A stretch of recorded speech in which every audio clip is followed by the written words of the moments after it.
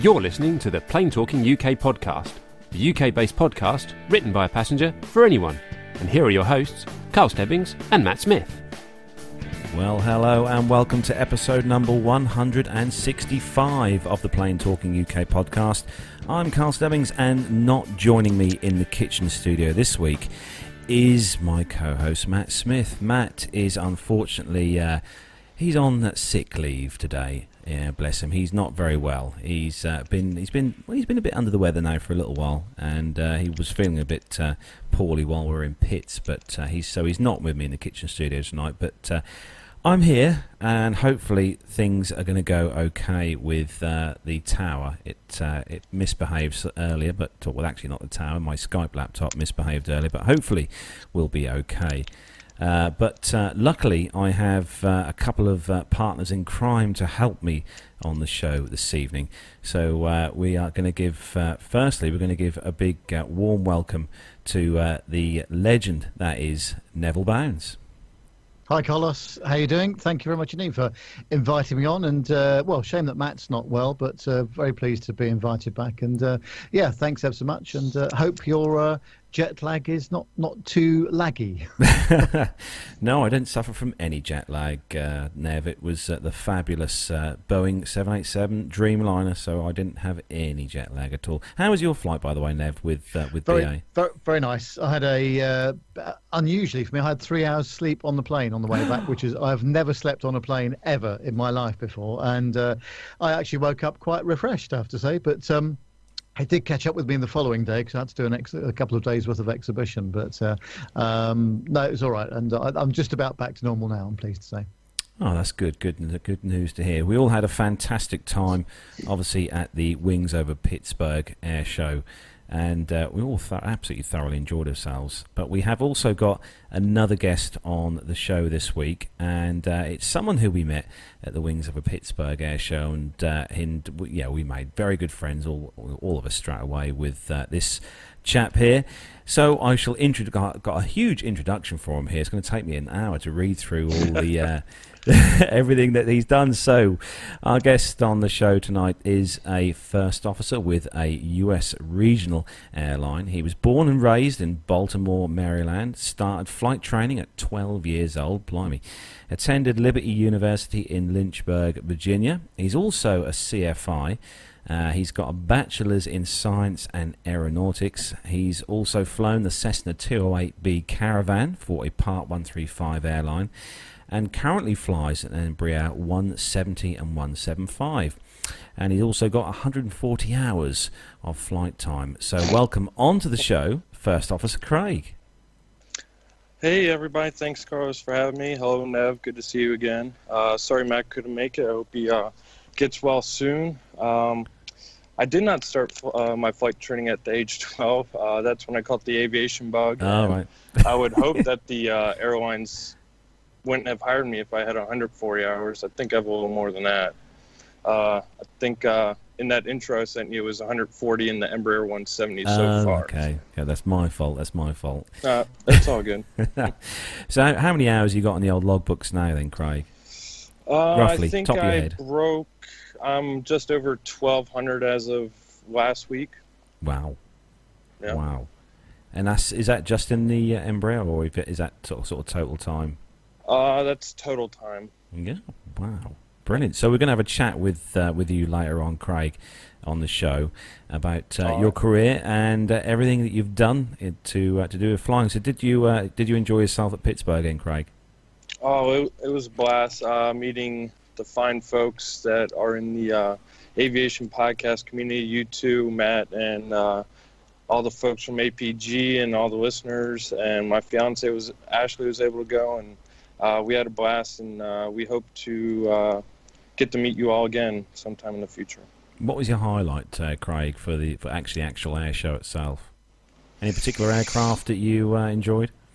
Apart from the Embraer 175 that was on display. If you take that one out. I was a fan of the, some of you might have heard in the latest Airplane Geeks podcast, I had a little tip in there. I really enjoyed the MiG that was there at the air show.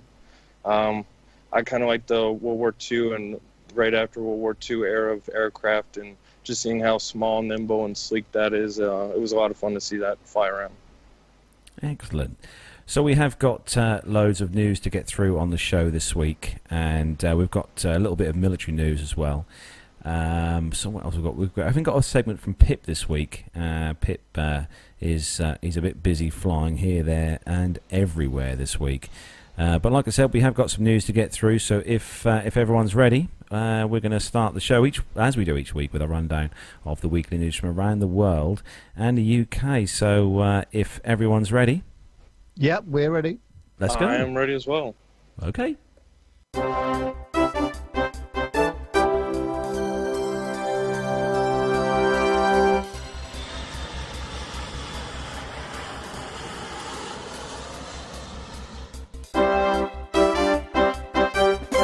So, kicking off this week's first news story with a slight technical hitch there. Wonderful.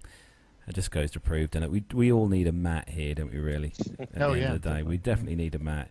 Yeah. So this week's first news story then kicking off on the dailymail.co.uk website. And the headline, would you spend £3,000 on second-hand airport seats?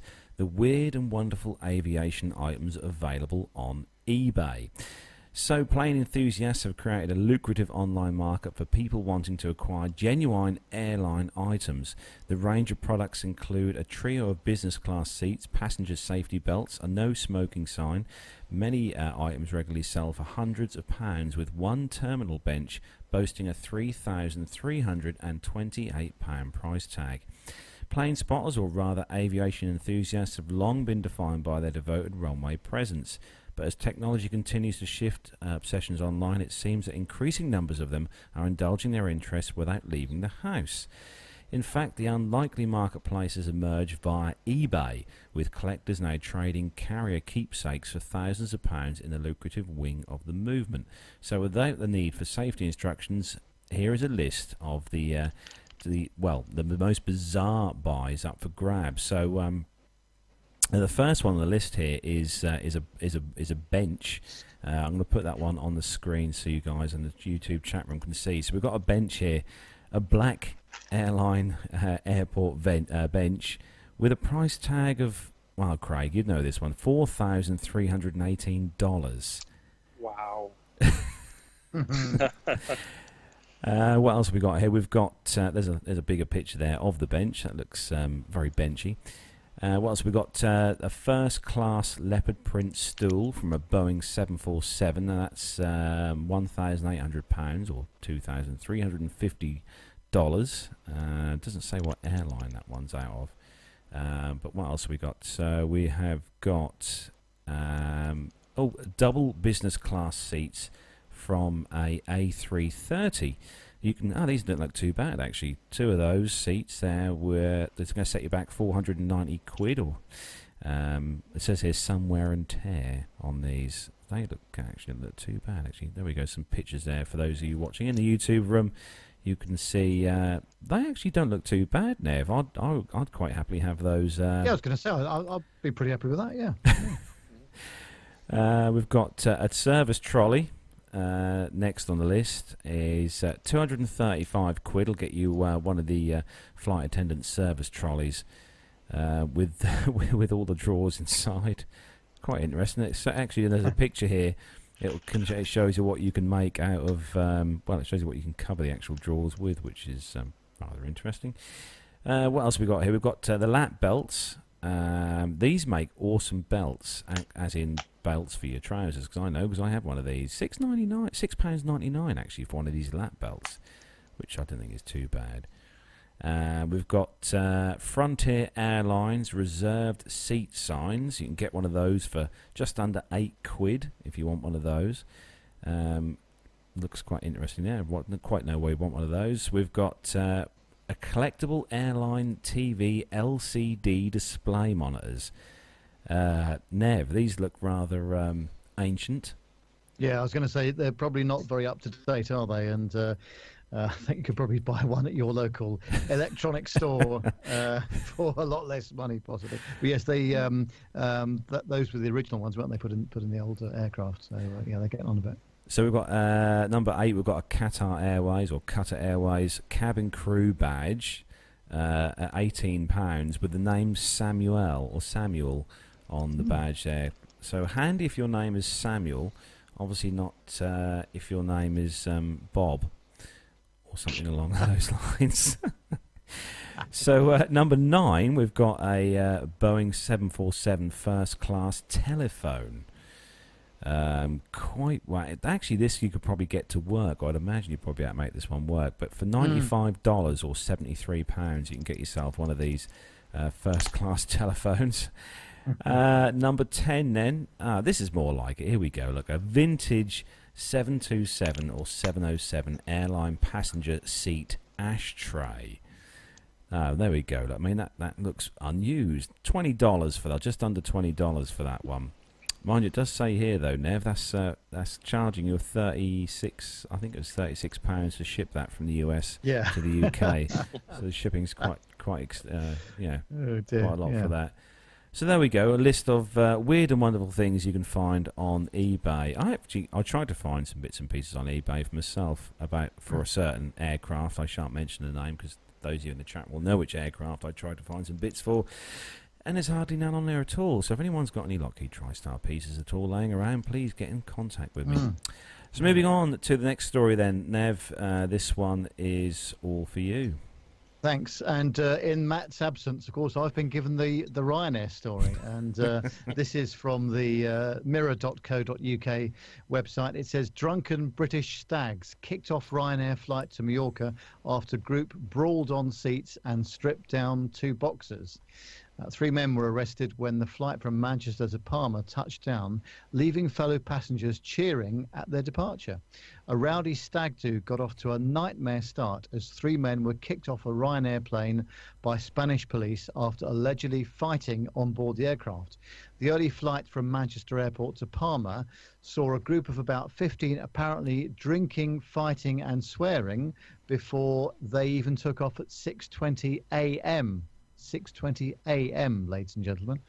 A fellow passenger claimed some brawling across seats, swearing at each other, and being abusive, with one man stripping down to a tiny pair of boxer shorts. I don't remember seeing Captain L on that flight, but anyway. Another apparently punched a hole in the overhead panel. The passenger, who asked not to be named, told the Manchester Evening News, "It was a nightmare from start to finish. It was stressful. I'm a nervous flyer and there were kids on board." The flight was delayed by about 20 minutes and they wouldn't sit down before takeoff. As the flight went on, it was just a nightmare. They were messing about, fighting and drinking their own alcohol. They were swearing at each other and fighting and slapping each other. There were bottles, drinking bottles of their own wine and Jaeger. People were complaining there were kids on the plane. I will be complaining there were kids on the plane, but I think they meant something else there. When they all started fighting in the middle, I ended up having to move to the front, this passenger said. And there's various pictures here, and it says, nobody could get a drink, staff couldn't get a trolley through. What can you do if they are being that aggressive? And cabin crew called police at Palma ahead of the landing to ask for assistance, a Ryanair spokesman confirmed. They said that 3 men were then detained by officers. He added the crew of this flight from Manchester to Palma on May the 18th called ahead to request police assistance after 3 passengers became disruptive in flight. The aircraft landed normally and local police removed and detained these customers upon arrival into Palma. The safety and comfort of our customers, crew and aircraft is our #1 priority, and we will not tolerate unruly or disruptive behaviour at any time. This is now a matter for local police. Well, there you go. That's doesn't that just I don't want to sound like a stuck record here, but just doesn't that sum it all up really for you? People drinking on the plane and drinking in the terminal, presumably well before the time of departure, and then this happens. Well, one of those new rules I think that they're going to try and bring in when this new Brexit thing all starts and kicks off is they're going to be heftier penalties for drinking your own alcohol on board aircraft and that, Nev. So yeah. Let's hopefully that might stop. Is this? I'm guessing, Craig, this is not an issue that you have on board your particular airline. No, in my short time of being a commercial airline pilot here, I've not had any issues like that, and I'm not sure about over in the UK or elsewhere, but in the US, I know in airport terminals, if they serve alcohol, they have to stay within the immediate vicinity of that little shop or store that sold the alcohol, and has to be drank before you can leave that area. You can't take it out with you onto the plane or anything. So what are the actual rules in the US, Craig, for the actual drinking stuff on? But obviously they serve alcohol on board aircraft, but are there any particular sort of stricter rules in the US? As far as passengers getting on board, if they look intoxicated at all, blatantly obvious, then they are not allowed to board. But other than that, if someone has a beer or two and doesn't show any symptoms of being drunk, then there's nothing from preventing us letting them on board unless they become an issue to the safety of flight or to passenger comfort. I think you should know your limits. I think that's what people need to do. I mean, me and Adrian definitely knew our limits on the way over with Air Canada, because we stuck to a limited amount of Canadian Club whiskey, which is quite nice. If you're watching, Adrian, it was very nice, mixed with ice cream as well, which was something the crew told us to do, which actually was very nice indeed. So the next story, moving on, Craig, is all for you. All right, this is from the Telegraph. The rule that forbids pilots from chatting below 10,000 feet and the crash that created it. Have you seen the images of some pilots taken from the cockpit?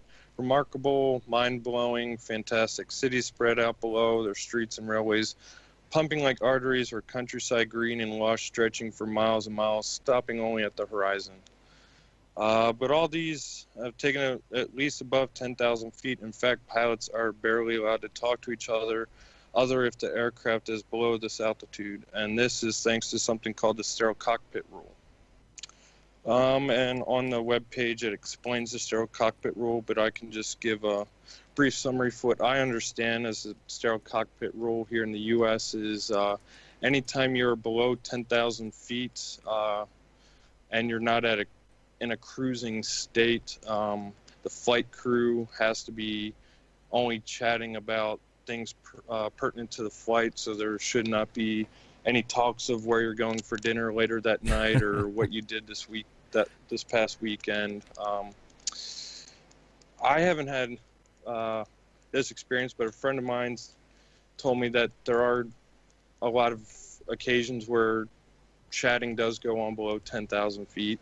And it's hard, from what I understand, because you start a conversation as you're coming, descending or climbing out. And but, yep, 10,000 feet you should just keep conversation to things that pertain to safety of flight. And that goes for the cabin crew in the back as well. They can't call us, ask us if we want coffee or anything.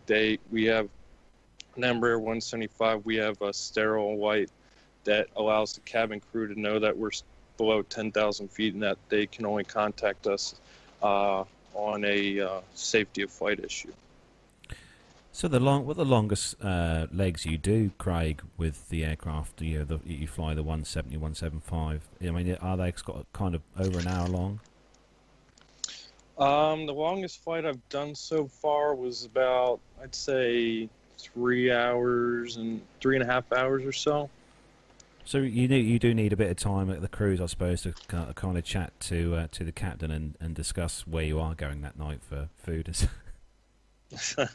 Yes, during those times when we're just cruising along, there's chatting about each other's lives, how we got in aviation, previous experiences, and then once you're tired of talking to that person, usually company material you could read if you really wanted to. I know there's a lot of crossword puzzles and some other stuff that comes out, but usually talking is how we pass the time.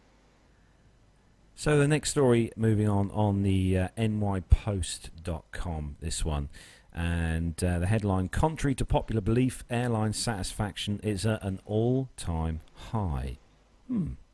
So this flies in the face of everything we know. Airline customer satisfaction is higher than ever, according to a new survey. Wow, what, after the last month? Blimey.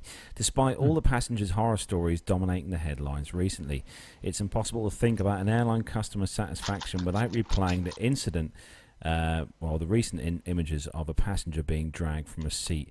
But our data shows that as a whole, the airline industry has been making marked improvements in customer satisfaction across a variety of metrics, from ticket costs to flight crew, says Michael Taylor, research firm J.D. Power.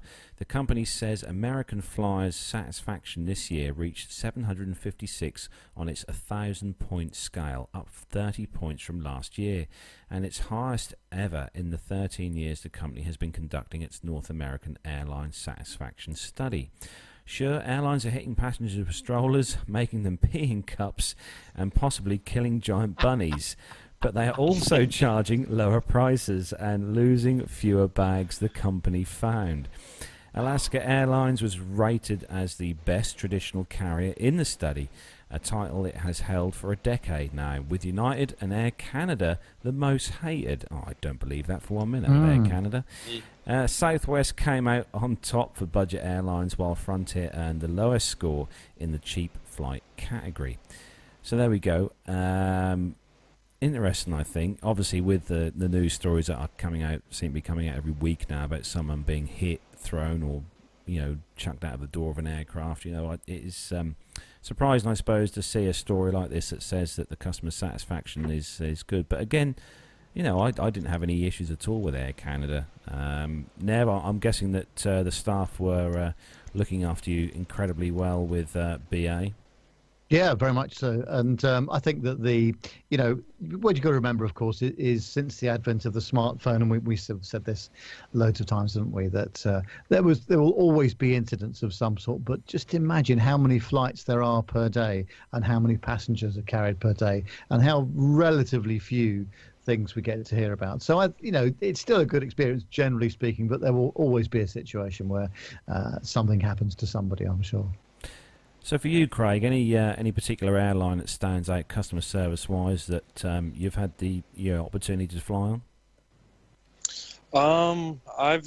Most of my personal flying has been on Southwest, and as most people know, it's usually a good experience, and I've had that experience as well. Contrary to recent events, this past January, I did fly on United from Dulles in Washington, D.C. over to Paris and back, and I didn't have any issues. It was great service all around. So it seems to be that it's the silent majority not speaking up and the loud few incidences that are causing all the issues, in my opinion. So there we go. So United aren't all bad. So, he says. So, Nev, the next story, moving on, is all for you. Oh, look, it's a British Airways story. Ooh, fantastic. Look at that. Well, of course, they have just introduced business class back to their domestic sectors. And it says that almost 70,000 passengers have opted to fly in British Airways' new business class on UK domestic routes in the first 6 weeks of its operation. Benefits include lounge access, more personal space, free food and drink, dedicated check-in, priority boarding, and a baggage allowance of 2 cabin bags and 2 checked bags.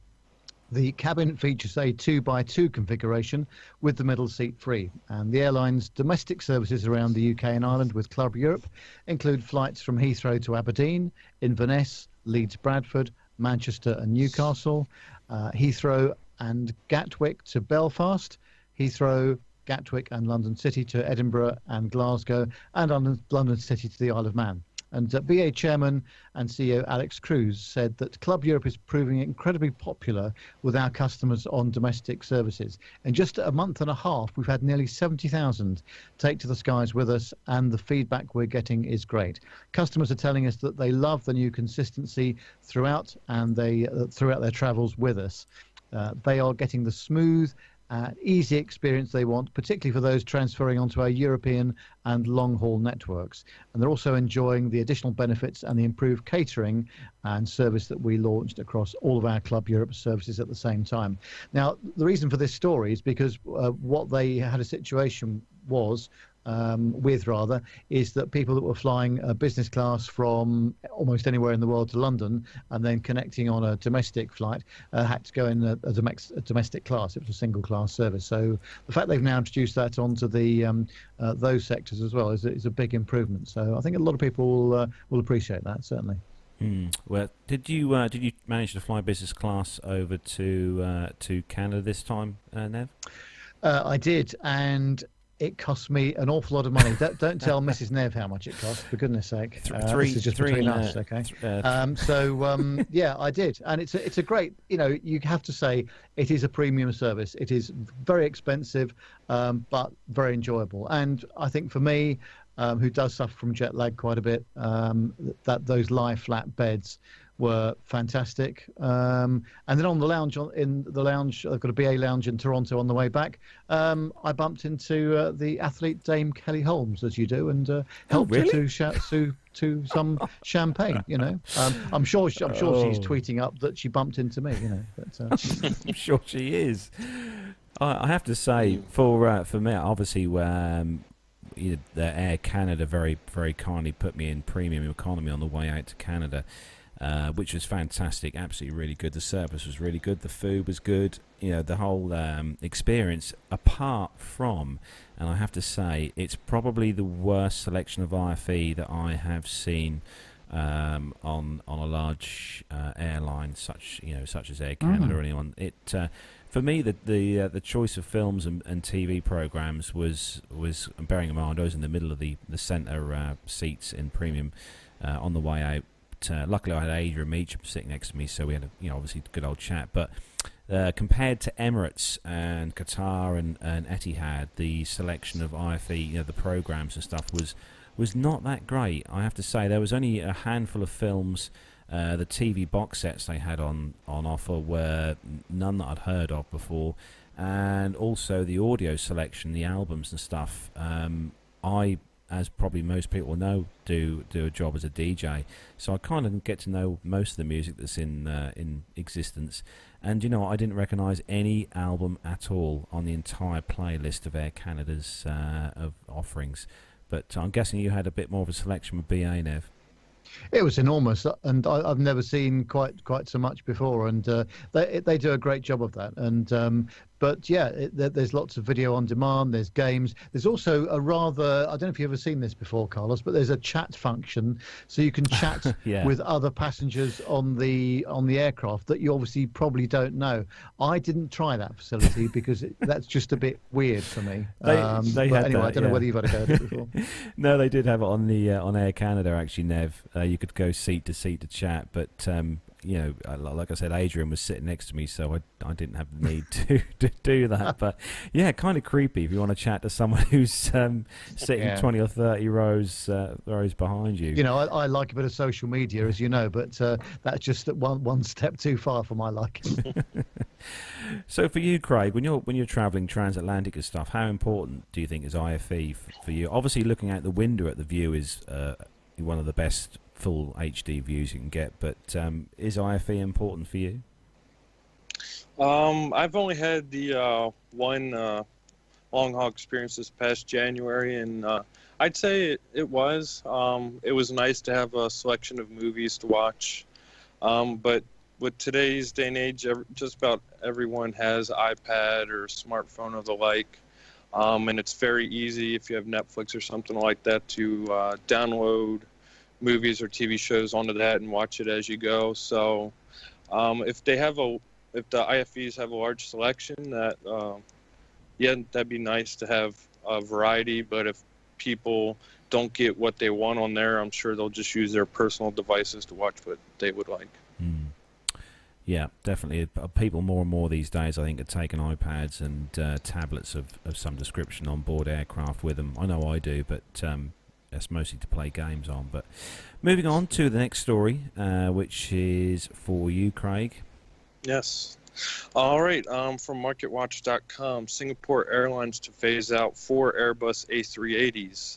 Singapore Airlines will surrender the lease on 4 of its oldest Airbus A380 Super Jumbo Jets, confirming that the first airline to operate the biggest passenger jets doesn't want to keep the earliest delivered planes of the model in its fleet. Singapore Airlines, however, will take delivery of 3 A380s jets by March 2018 as it seeks to operate a young fleet of planes that requires less maintenance. The flag carrier also said it will take delivery of 10 Airbus A350 planes during its current fiscal year that runs through March 2018.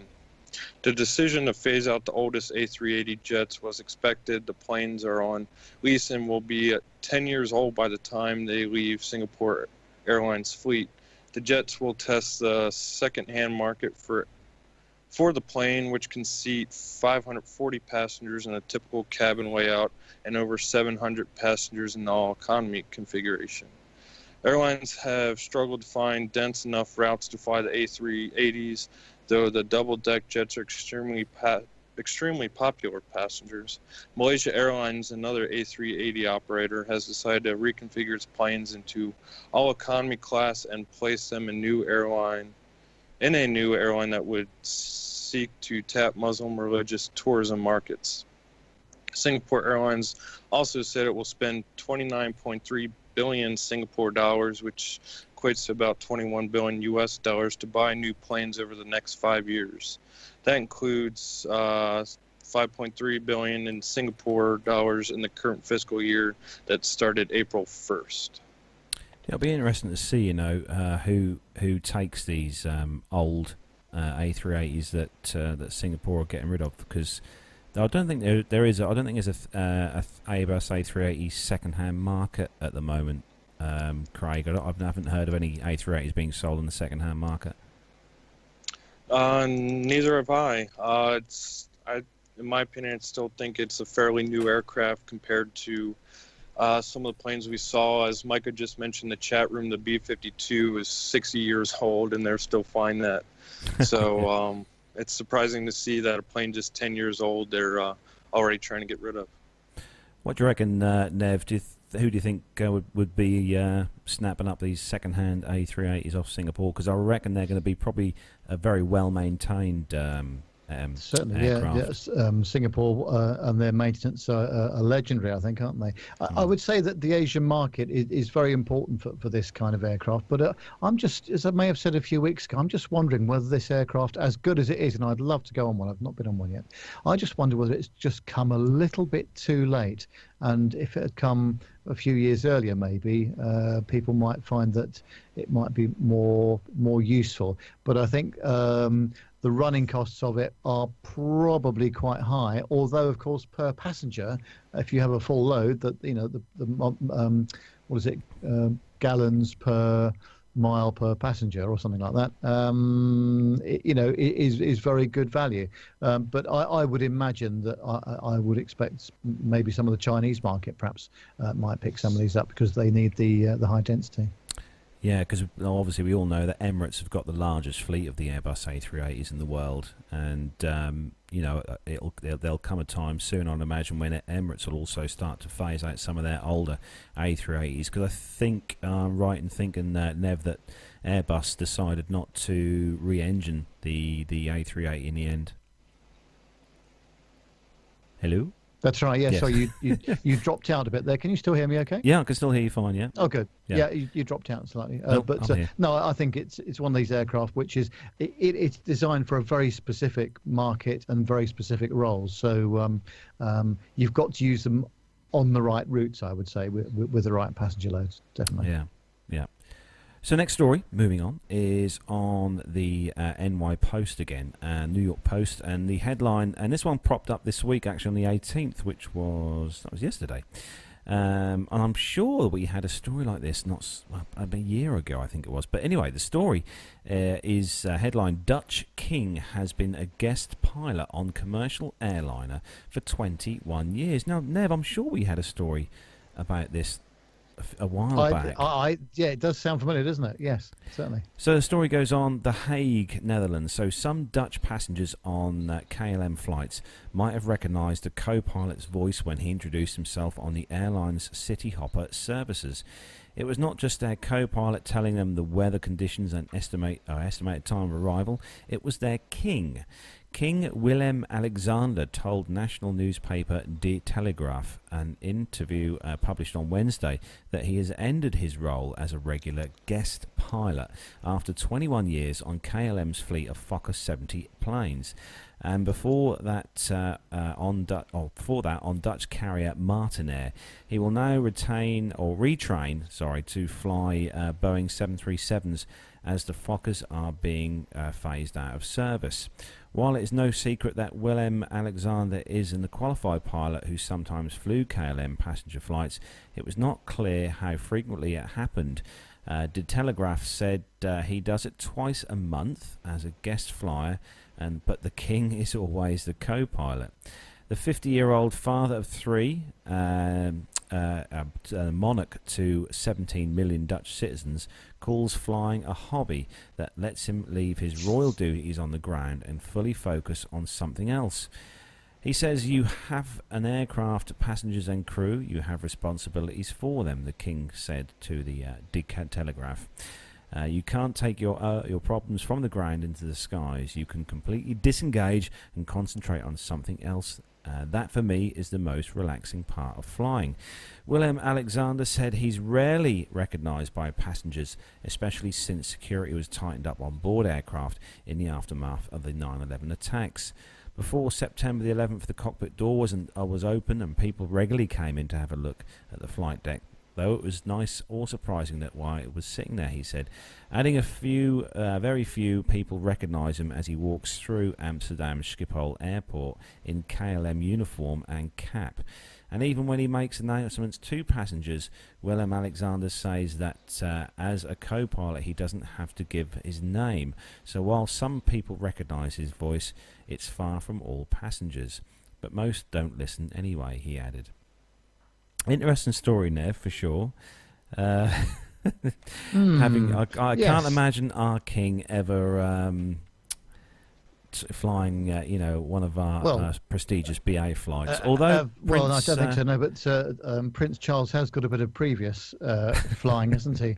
Not all of it terribly successful. He was responsible for causing a 146 to go off the end of the runway up in one of the Scottish Islands a few years ago, and hasn't flown since. So, but maybe the king of the Netherlands is just keeping his hours up, and exactly. That's good. I mean, it's great, isn't it, It's that he's doing something which is a normal job, as it were. So, Craig, in your career so far, when you've been flying, have you had any famous run-ins with anyone at all? No. No. I do believe someone within our company, he's pretty big in the music industry and did some work with some of the classic rock bands of the 70s and 80s, I believe, but I haven't flown with him yet, and that's about as most interesting person or famous person I know of within our company, but no kings, no presidents, nothing alike. So you wouldn't expect to come on the flight deck one day and find Trump sitting in the captain's seat? No, I don't think that's going to happen, and I'd be quite shocked if I did see him there. So, passenger-wise, though, Craig, I take it you obviously you haven't flown any famous passengers since you've been flying the 170, 175. I see all our passengers as fine folks worthy of the best service, but no, I have not seen any famous people that I could just tell by looking at them. So maybe some skirted by when I was doing the walk around or something, but none to my knowledge so far. Oh. Right, so moving on then to the next story then. Nev, I think this one is for you. Yes, this is all about a passenger on an Air Canada flight from Jamaica, Toronto, which was diverted to Orlando. after authorities say a passenger became aggressive, attacked the crew with coffee pots, and tried to open a cabin door. A federal criminal complaint says crew members and other passengers secured Brandon Michael Cornier using zip ties. Orlando television station WFTV reports that the FBI was contacted around 7:30 p.m. on Monday. Investigators said Cornier yelled at passengers for looking at him. They allege he grabbed a coffee pot from the galley and swung it at crew members before saying it would only take one guy to take the plane down. He allegedly lunged for a rear door and began pulling the lever. Federal agents arrested Cornier, who faces several charges. It's not clear whether he has a lawyer. I suggest that he gets one. Well, there you go. And actually, of course, this happened, that probably took off just before my BA flight did on Monday, going back to London. So there was obviously this Air Canada flight happened just before I took off. But yes, I mean, I think it's very distressing once again, isn't it? You know, bad passenger behaviour, and luckily it's not very regular, but we're just hearing a lot about it, aren't we? So and of course, well, let's hope they throw the book at him in terms of, you know, making sure that, you know, a cost of a diversion is absolutely horrific. And it obviously disrupts crew positioning, aircraft positioning, timetable, everything. So, yes, this chap needs to have a talking to. We appear to have someone trying to call in. I think this is, let's have a look here. Hello. Hello? No, I thought that might have been. Yes, it looks like it's somebody that we might know. It doesn't seem to be answering, though. Trying to call in. I don't hear anything. No. No, I think that was actually Captain Al trying to call in. But what's happened to Captain Al, we'll never know, I think. He might be able to fly an A320 or A321, but he can't get the Skype going. No. Oh. Hello. Oh, Captain Al. Hello, greetings. How are you? I'm very good, thanks. How are you? Oh, we're right in the middle of a live show, so thanks for calling in. You're welcome. So whereabouts are you in the world, Al? I'm on the M62. Oh, wonderful. Somewhere near Halifax. Okay. So you thought you'd give us a call in today on the show. That's very kind of you, Al. Absolutely. Well, I saw you floundering earlier on your setting up procedures. So you're on your way down here to give me a hand? Well, no, because I haven't got 2 weeks for the drive down to you. Oh, okay. So, how's the show going? Yeah, it seems to be going very well, Al. Thank you. Yeah, I think we're on top of things here. I think. Well, until I hijacked it. Till you hijacked it. Yeah. Are you driving at the moment as well, Al? Funnily enough, yes, I am. I'm not walking along the motorway. So unfortunately, there's no video for Al. So we can't see Al. There we go. Well, I can give you the inside of the car. Hang on, here we go. Here we go. Are you receiving the inside of the car? No, but we have got a nice picture of the what looks like the flight deck of the A320. Is that? Or... No, we can't see you, Al. Unfortunately. Oh, okay, never mind. I have accepted the video, but never mind. Oh well. Well, we did try. So where are you off to anyway, Al? Are you flying, or are you off flying today, or? No, I have flown this morning. I did Manchester to Malaga and back, and now I'm driving to Leeds to do Leeds and Palma and back tomorrow. Oh, sounds like fun. So so for the benefit of the Facebook stalkers, or the Twitter stalkers, I should say. So where is it you're heading again tomorrow? I'm leaving Leeds to go to Palma de Mallorca, and then from Palma de Mallorca back to Leeds. There we go. You heard it here first, guys. Get in that Twitter account, get in on the Flight Radar 24, and keep your eyes open for Captain Al. What's going to be the aircraft of choice tomorrow, Al? Do you know?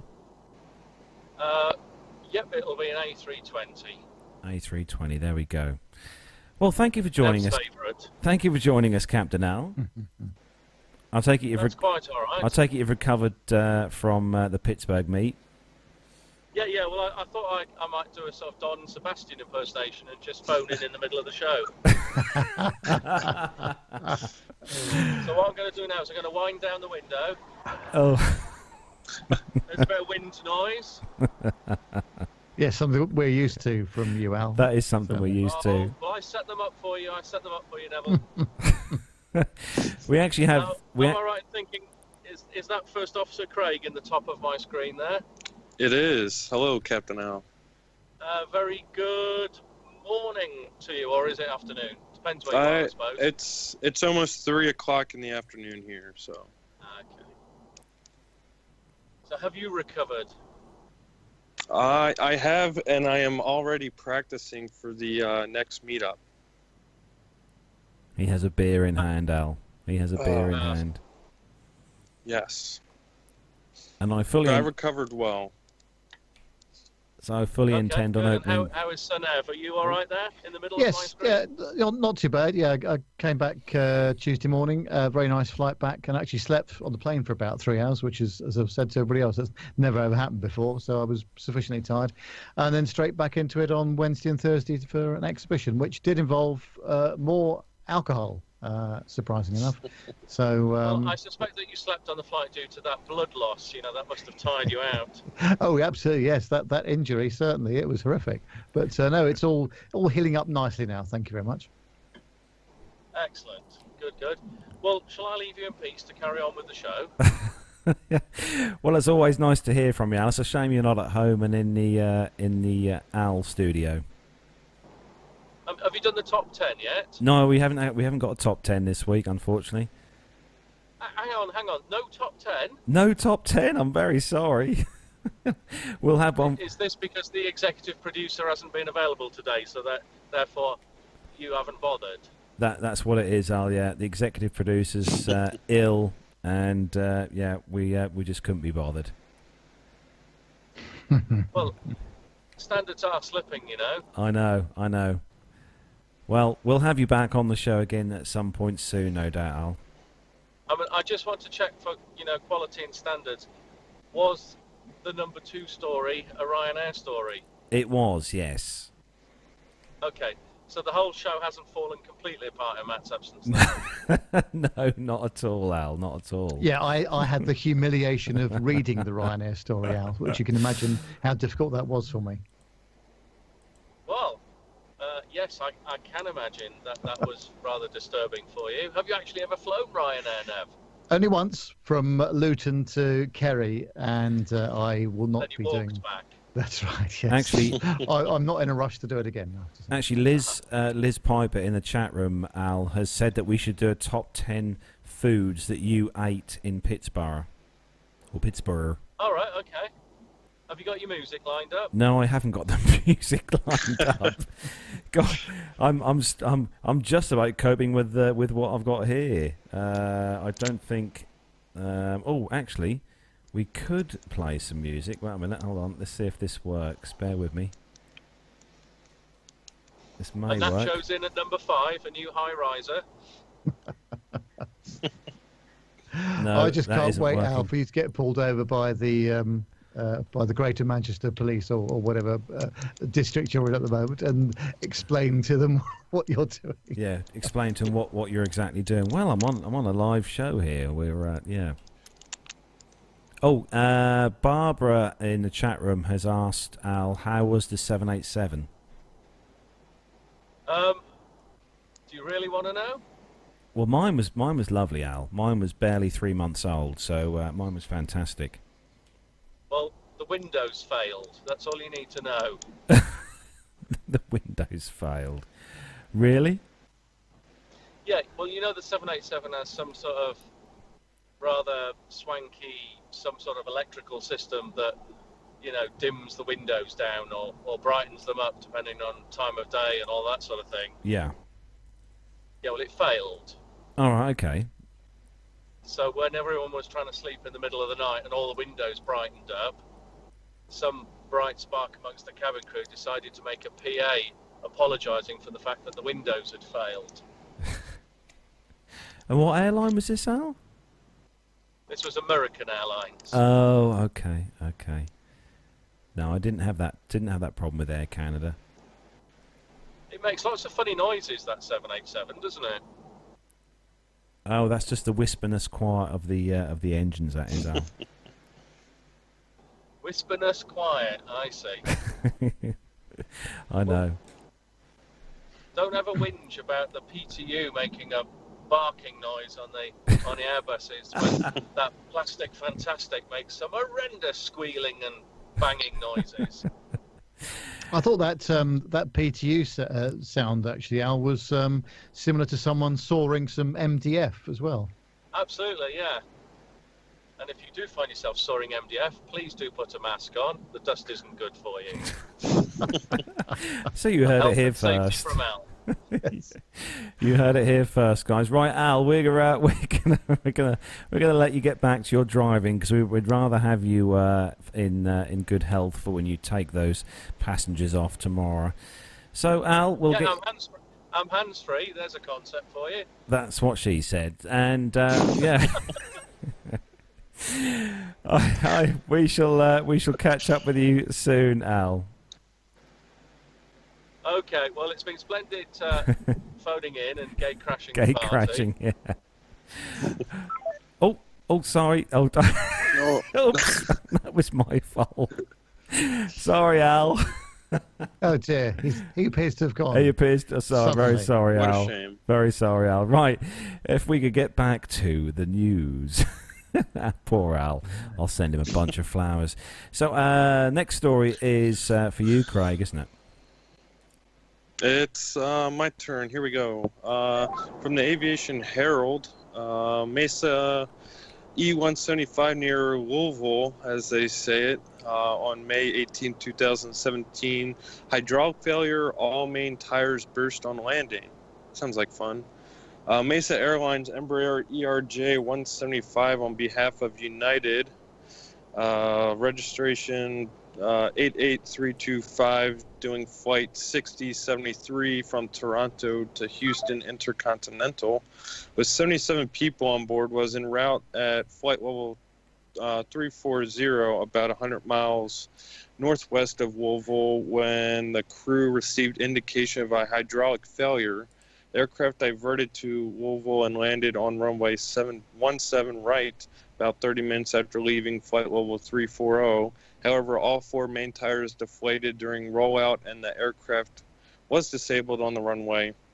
The runway needed to be closed until the aircraft could be removed from the runway. And there's a picture here of the plane from the rear end, and it does look like all four main tires have burst. Yeah. How obviously you fly this particular type of aircraft, Craig. How major is that hydraulic failure? Is there various parts that can fail, or a full hydraulic failure on the aircraft? I'm surprised to hear that they had this type of issue. There's three hydraulic systems on the Embraer 175.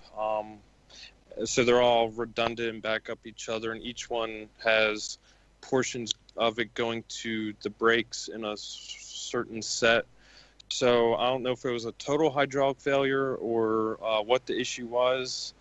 I do understand that if it is a total hydraulic failure, that there's hydraulic accumulators that carry hydraulic liquid under pressure, and that the emergency brake would still work even if you lost all three hydraulic systems, and that you had to be very judicial when applying the emergency brake upon landing, because you can, as they did, blow out all the tires. So the emergency brake in the 175 is almost like an emergency or brake in a car, and you just have to be very careful and be very slow and smooth with it, and just bring it up ever so slightly till you get that brake pressure going. You don't want to just pull it up all the way to the stop, because then you'll definitely have the burst tires, because that's 3,000 psi of hydraulic fluid on the brakes. So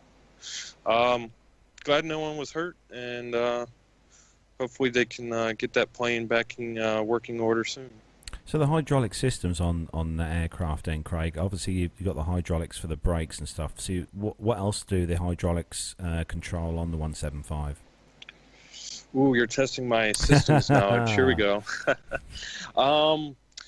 The Embraer, the flight controls are all actuated by hydraulics. So the ailerons, it is traditional cables and pulleys, but it goes to a hydraulic actuator which moves the ailerons.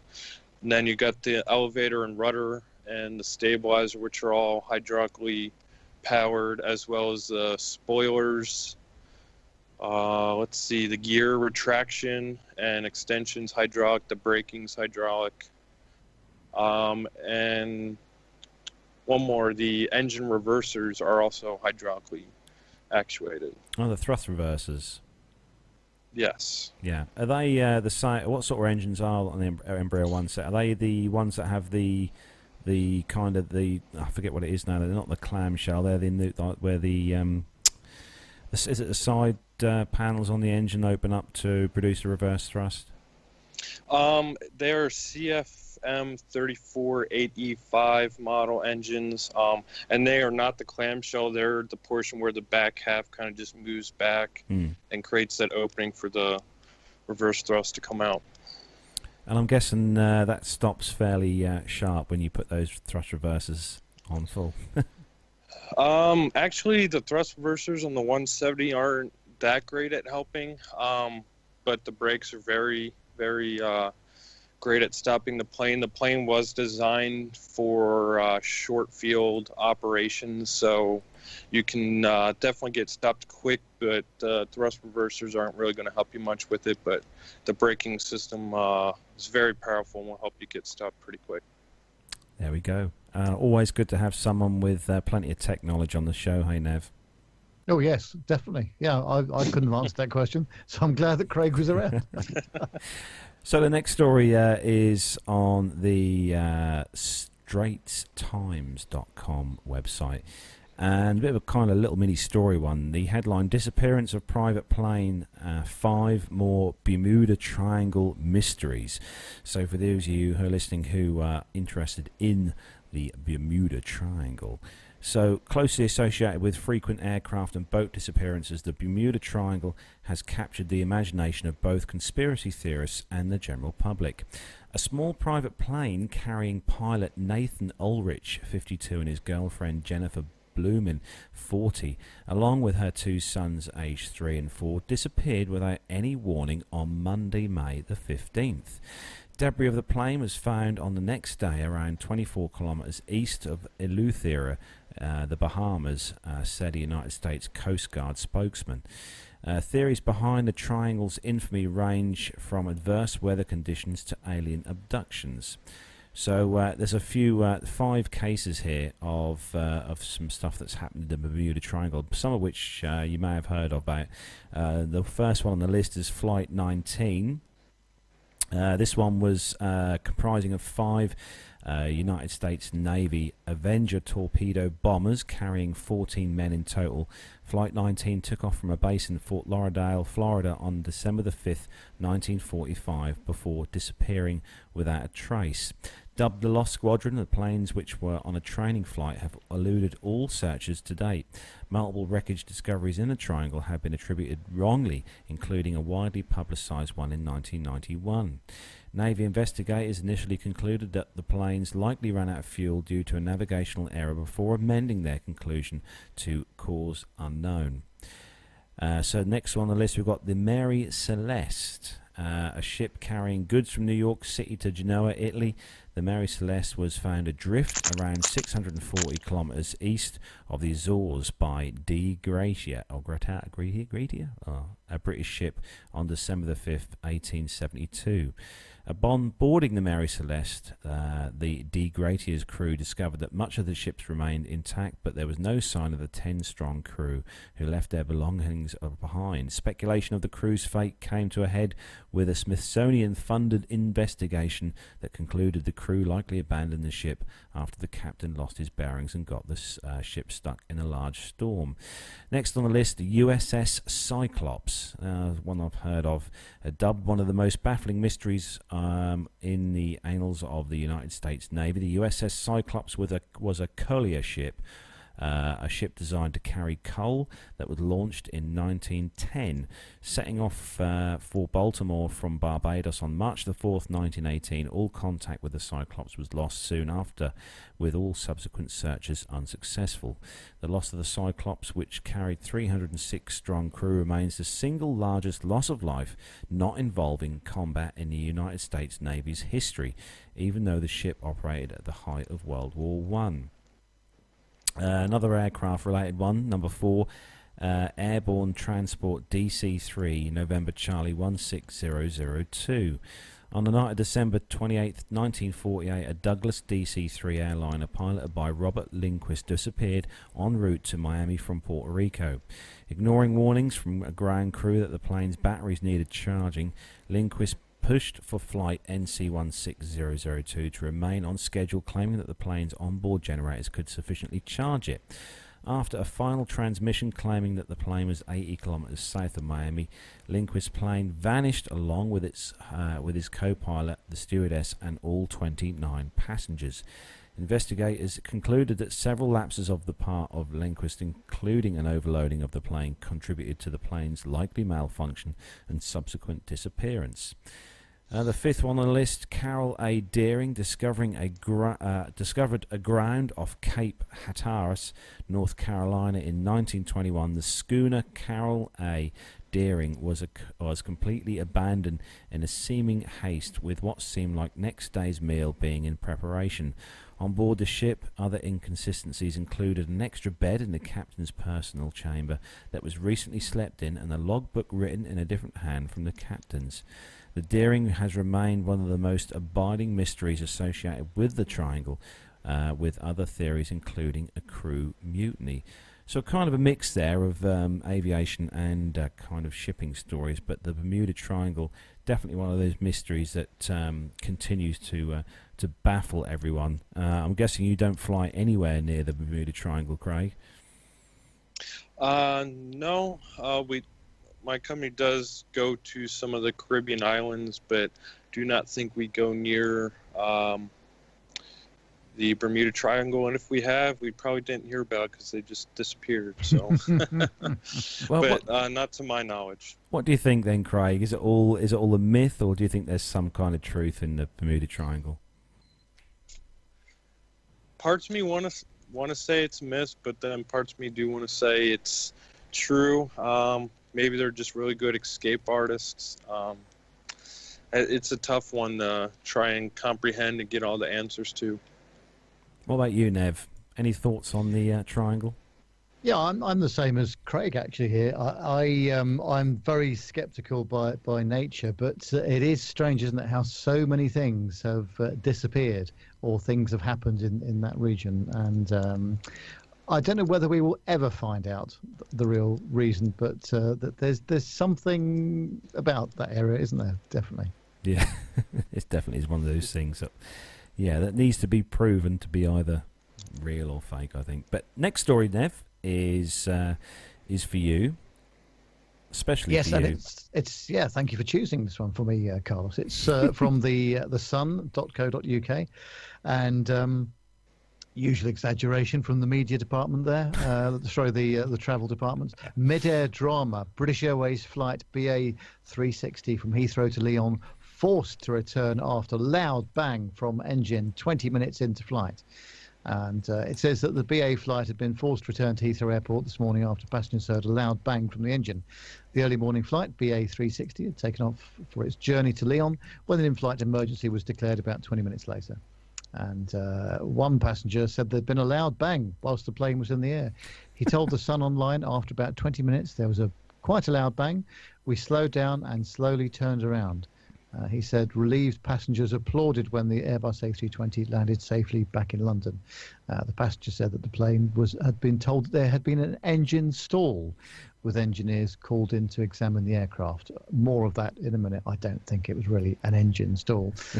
He said that the pilot came back to speak to the passengers after the emergency landing, with the pilot telling them that it was the first time he'd had an engine stall happen in real life, with pilots having trained for similar incidents through simulation exercises every 6 months. And the planes are now back at Heathrow, and BA said, we're very sorry for the delay to our customers' journeys after their flight returned to the airport following a technical issue. And the safety and comfort of our customers is always a top priority. And of course it is. But I think what they experienced was a compressor stall, I would imagine. And that is a local disruption of the airflow in a gas turbine or a turbocharged compressor.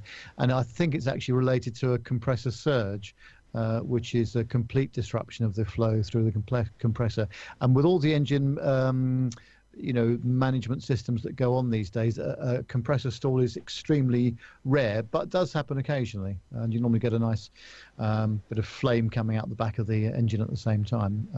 But obviously these aircraft are designed to fly on one engine, and so they just returned to Heathrow and obviously changed aircraft and deplaned the passengers. But quite loud, and I'm not saying that it's not alarming, but I think I'm right in saying, Craig, it's not exactly a catastrophe, is it? Not as the Sun would. Yeah. Have you ever had any loud bangs on your aircraft, Craig? Only when I hit my head on the top of the plane trying to get in. But I've never had a compressor stall or anything of the like. But Nev was correct in the explanation of what the compressor stall is, and that can create the loud bang. And the air does flow to the area of least resistance, so if there is that disturbance in the compressor area, then the air that's being combusted back will flow forward and make that loud bang. So I would agree with Nev in saying that that's most likely what happened in this case. So there we go. Next story, and this one is for you, Craig. Yes, it's loading. Give me a second. Here we go. This is from the Cron. U.S. airlines expect record number of summer travelers. All right, I just had a picture gallery pop up.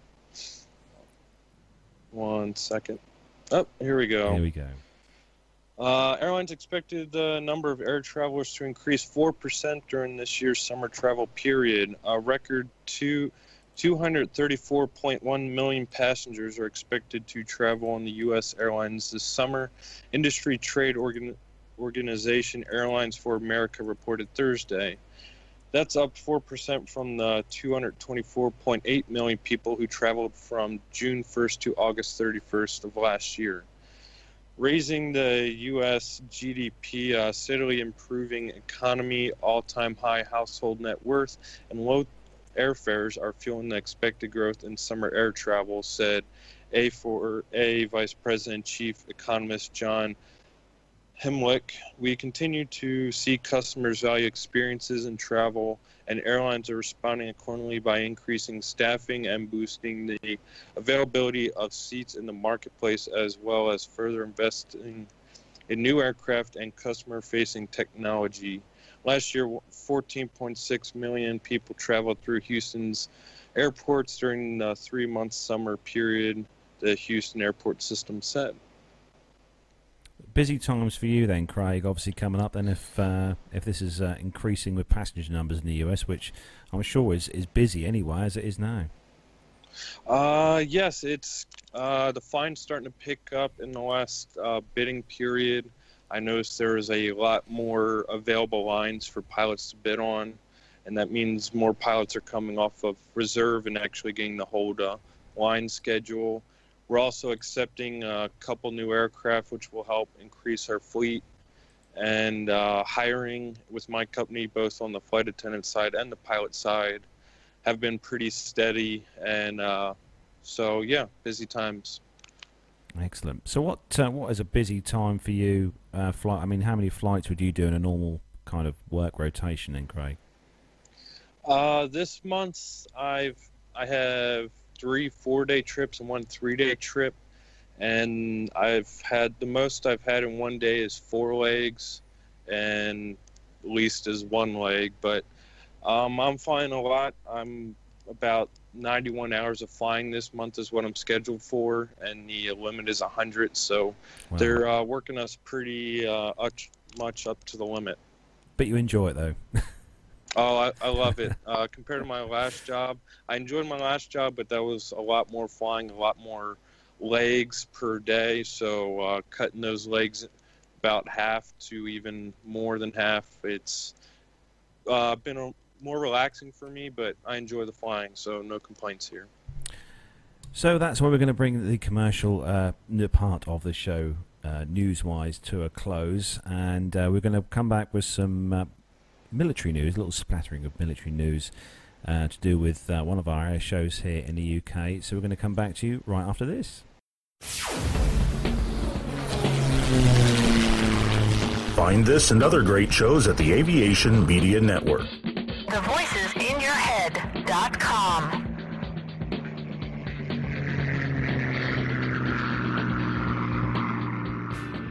The Plain Talking UK podcast is a voluntary project that aims to keep you informed with the latest aviation-related stories from newswires across the globe. Producing our content does cost money though. If you enjoy our show, why not help us keep on the air by making a donation towards the server and website hosting fees through PayPal. Any contributions would be greatly appreciated. Are you an Amazon user? If so, why not do your shopping through the link on our website? There's no cost to yourself, and Amazon pay us a small referral fee on qualifying purchases. To find out more about the show and to meet the team, take yourself to our website www.plaintalkinguk.com, or find us on Facebook at facebook.com/plaintalkinguk, on Twitter via @plaintalkinguk, or get in touch via email on podcast@plaintalkinguk.com. Thanks for listening.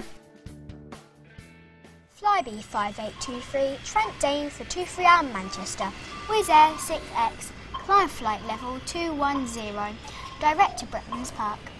United 123, maintain 280 knots. London 2TME, turn right onto Bravo, link, 21 join Alpha, hold at Mora, Speedbird 472, LOC/DME, approach runway 27 left, follow the green stand 544. That's enough air traffic control for today, Nat. Bedtime. Aviation media has long been the domain of the newspapers and magazines. Well, not anymore. I'm Steve Vischer. And I'm Grant McCarran, and we're bringing aviation right into your radio. Yes, we're making aviation cool and interesting for everyone. Hang on, aviation's always been cool. Check this out. How cool is this? Grant, turn that down.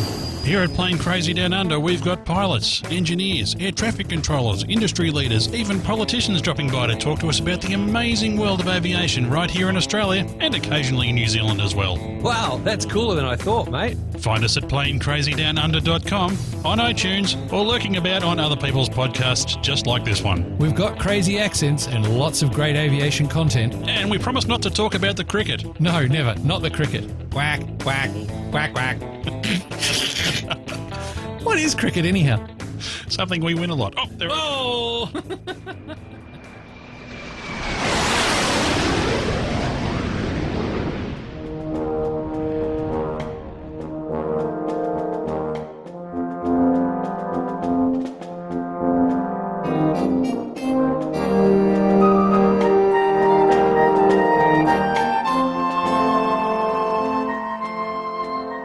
So the first story in the military news segment for this week is on the Lincolnite.co.uk, and the headline: Royal Air Force to send frontline fighting force to Scampton Air Show 2017.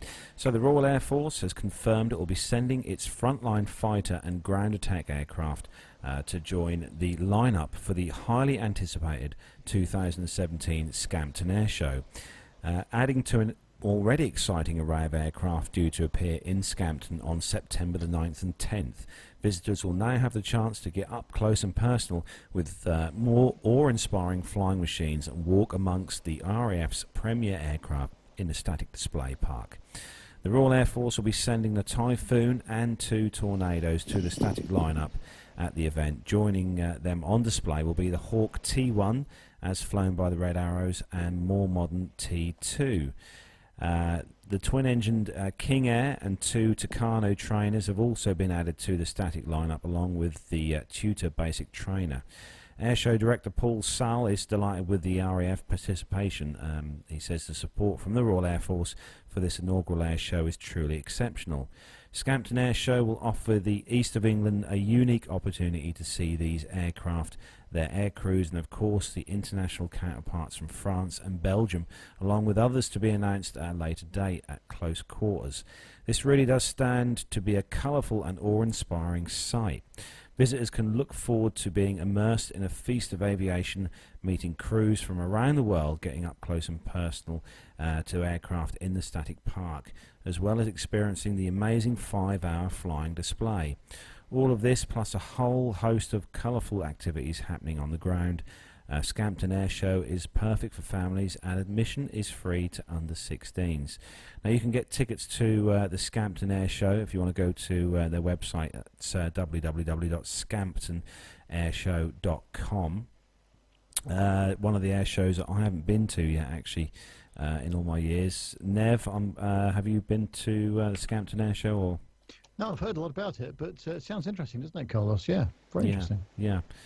Obviously, one of the big surprises actually that I got from the Wings Over Pittsburgh air show was the fact how all the aircraft on display didn't have any fences or anything around them. You could walk right up and right up close to the aircraft, which I think was made a heck of a difference for me anyway. Walking around the aircraft, what do you think, Nev?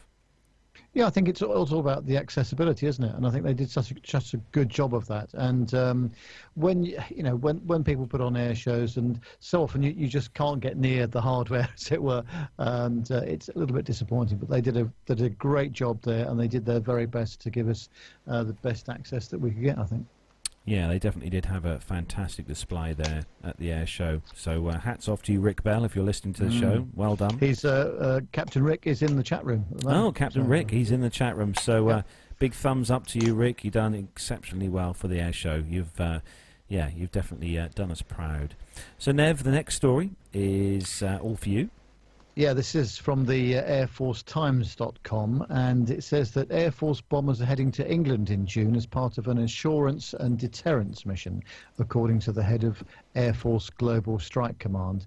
The bombers will spend a few weeks at RAF Fairford just exercising and showing our presence, General Robin Rand said at a Mitchell Institute for Aerospace Studies breakfast on Wednesday.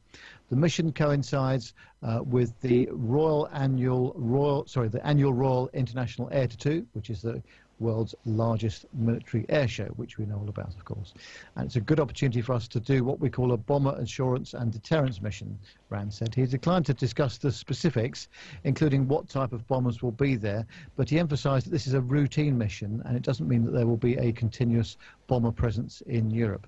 RAF Fairford is a known forward operating location that has been used for US combat operations in the past, Rand said, referring to when US aircraft flew to Kosovo from Fairford. So actually, Fairford is quite a strategic place for the US guys there, isn't it, Carlos? And it's great that it's going to coincide with RIAT as well, which is brilliant. Yeah, I was going to say RIAT is in July this year, the Royal International Air Tattoo at RAF Fairford. So yeah, which always has a good display of aircraft, military or hardware on static display. So yeah, this will add to the massive display that is already there. Are you attending this year, Nev? Or?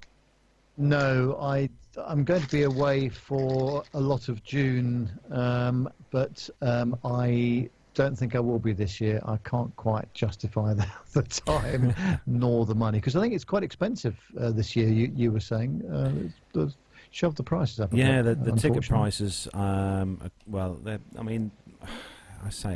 are expensive, I suppose, for an air show. But yeah, the big difference, I think, for me, after coming to Pittsburgh last week, was purely the fact that you could get up so close to these aircraft, which you don't get that opportunity at Riyadh, unfortunately. Nearly, I would say that at least 95% of the aircraft on static display at Riyadh are all fenced off, and you don't get a chance to kind of go up and poke and prod, as we'd say, the aircraft, which is unfortunate. But is this one of the things that you'd like to perhaps do in the future, Craig? Come over to the UK and go to one of the air shows here? Oh, definitely. I've heard next year, I believe, is Riyadh and Farnborough together. So I would love to take Ashley over on a pre-honeymoon, since we're getting married next year around that time, and go enjoy those air shows and see our fine friends over on that side of the pond. You don't think you could kind of coincide a honeymoon then with a visit to the UK and to big air shows? Do you think that would go down well? No? She already said she's on board with it, so it's just like Nev finding the time for it, and we'll try and make it happen, but time will tell. It'd be nice if you could make it over, obviously, for the two air shows, perhaps next year. Next year being obviously Farnborough as well. So perhaps next year we could all do another meet-up again, maybe at Riyadh or Farnborough. So, yeah, that'd be good. So, Craig, the last story is all for you. Yes, it's from FlightGlobal.com. United States Air Force lists ban on lightweight pilots for F-35A ejection seat. The U.S. Air Force has removed a nearly 2-year-old restriction in the Lockheed Martin F-35A cockpit that banned pilots lighter than 61.9 kilograms, which is 136 pounds, over concern that the injection could cause a severe neck injury. The approval means that the Martin Baker Mark 16 ejection seat meets the original United States Air Force specification for the F-35 Alpha, which requires the manufacturer to operate all pilots weighing over 46.7 kilograms. I've flown in the seat myself and believe that these modifications, this is the safest ejection seat I've ever flown, says Brigadier General Scott Place, the F-35 Integration Office Director for the Air Force. Concerns about neck injuries in fighter cockpits have grown almost in proportion to the size of pilots' helmets as helmet-mounted cueing system technology has proliferated. The 2-year-old report by the Department of Defense Inspector General found that concerns about how such helmets could injure lightweight pilots were widespread. The U.S. Navy had banned pilots under 61.9 kilograms from flying the Boeing FA-18E and F model Super Hornet due to the same issue. For the F-35, the solution involved a mixture of modifications to the helmet, the ejection seat, and the ejection sequence. The Vision Systems International helmet was modified to reduce weight. The Rockwell Collins Elbit System joint venture removed internal straps and external visor. Martin Baker added a head support was installed onto the rear wrist risers of the seat as a cushion. The company also added a switch that the lighter pilots can activate. If the switch is turned on, the computer inside the seat modifies the ejection sequence in the event the pilot needs to exit the cockpit in flight. Modified sequence delays parachute deployment at high speeds and lower parachute opening forces. Modification will now be retrofitted on 100 F-35As already delivered to the United States Air Force and enter Lockheed's production system. As the restrictions lift, Martin Baker can breathe a sigh of relief. At one point last year, United States Air Force officials contemplated reopening the ejection seat competition, allowing United Technologies Aerospace Systems a chance to make a pitch for a newly developed ACES-5 ejection seat. So one of these things you never think about, Nev, is that when you're, you look at these ejection seats and stuff, is that there are a weight limit. There is a weight limit to have with these ejection seats. Yeah, and obviously I would exceed that weight limit by some margin, I would imagine. But also there's the lower limit as well, I would guess. But yeah, it's it's the one thing you never want to have to do, isn't it? But of course, those that have done it have got the Martin Baker tie, and they are obviously the gear is made to a fantastically high specification, isn't it? So because it's got to work first time every time. I was actually thinking back to the Pittsburgh trip. There was mention that maybe that United were going to fit one of these seats, especially for Brian Coleman. Yes.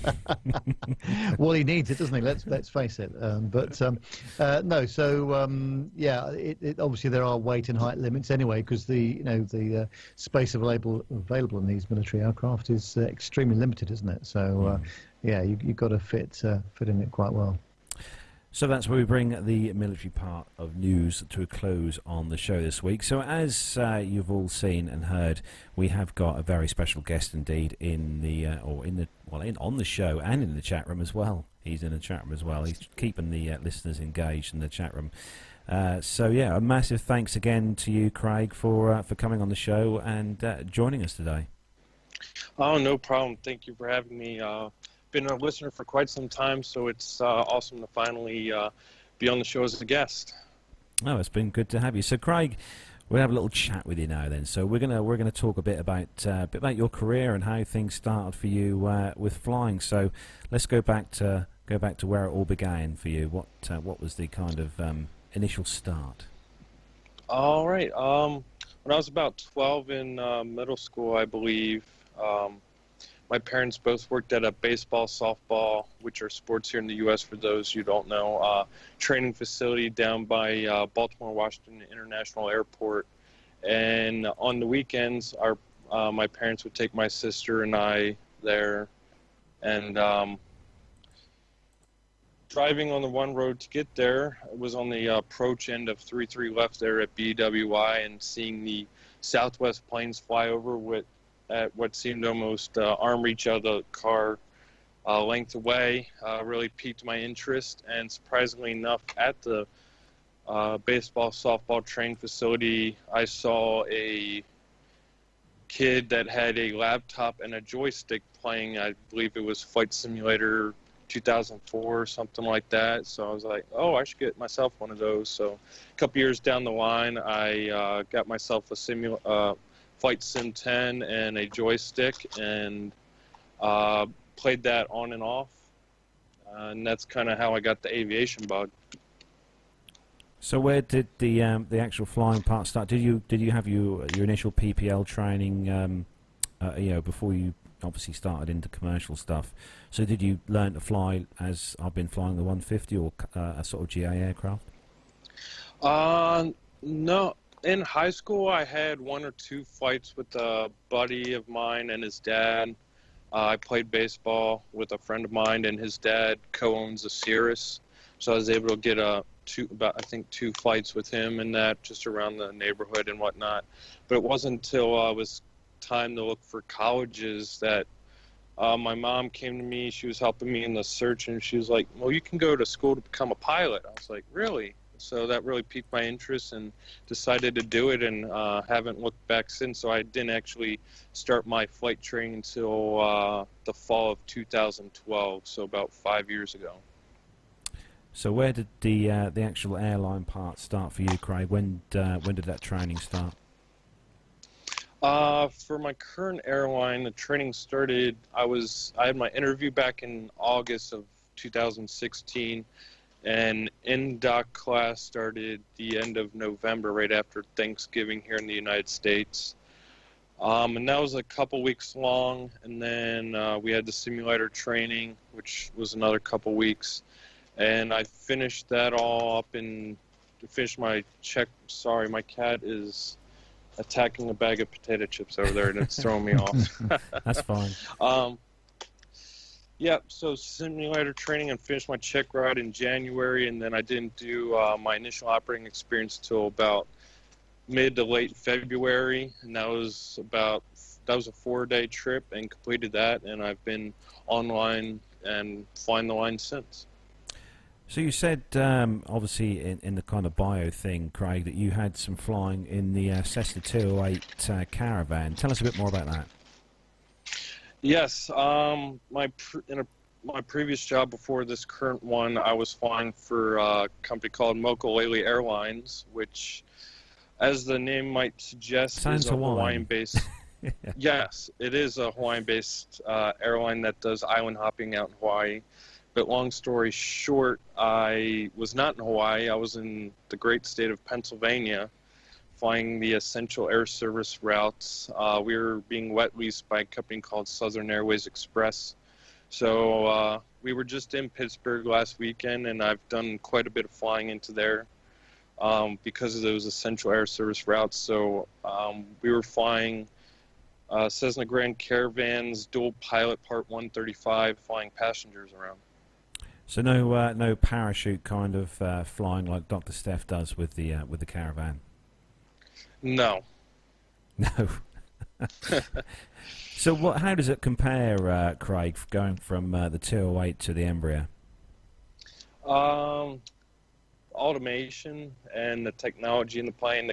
We had 4 Caravans out on the East Coast tier. 2 of them had autopilot. 1 of them wasn't really worth anything, so you could say we only had 1 plane with autopilot. And they were all steam gauge airplanes.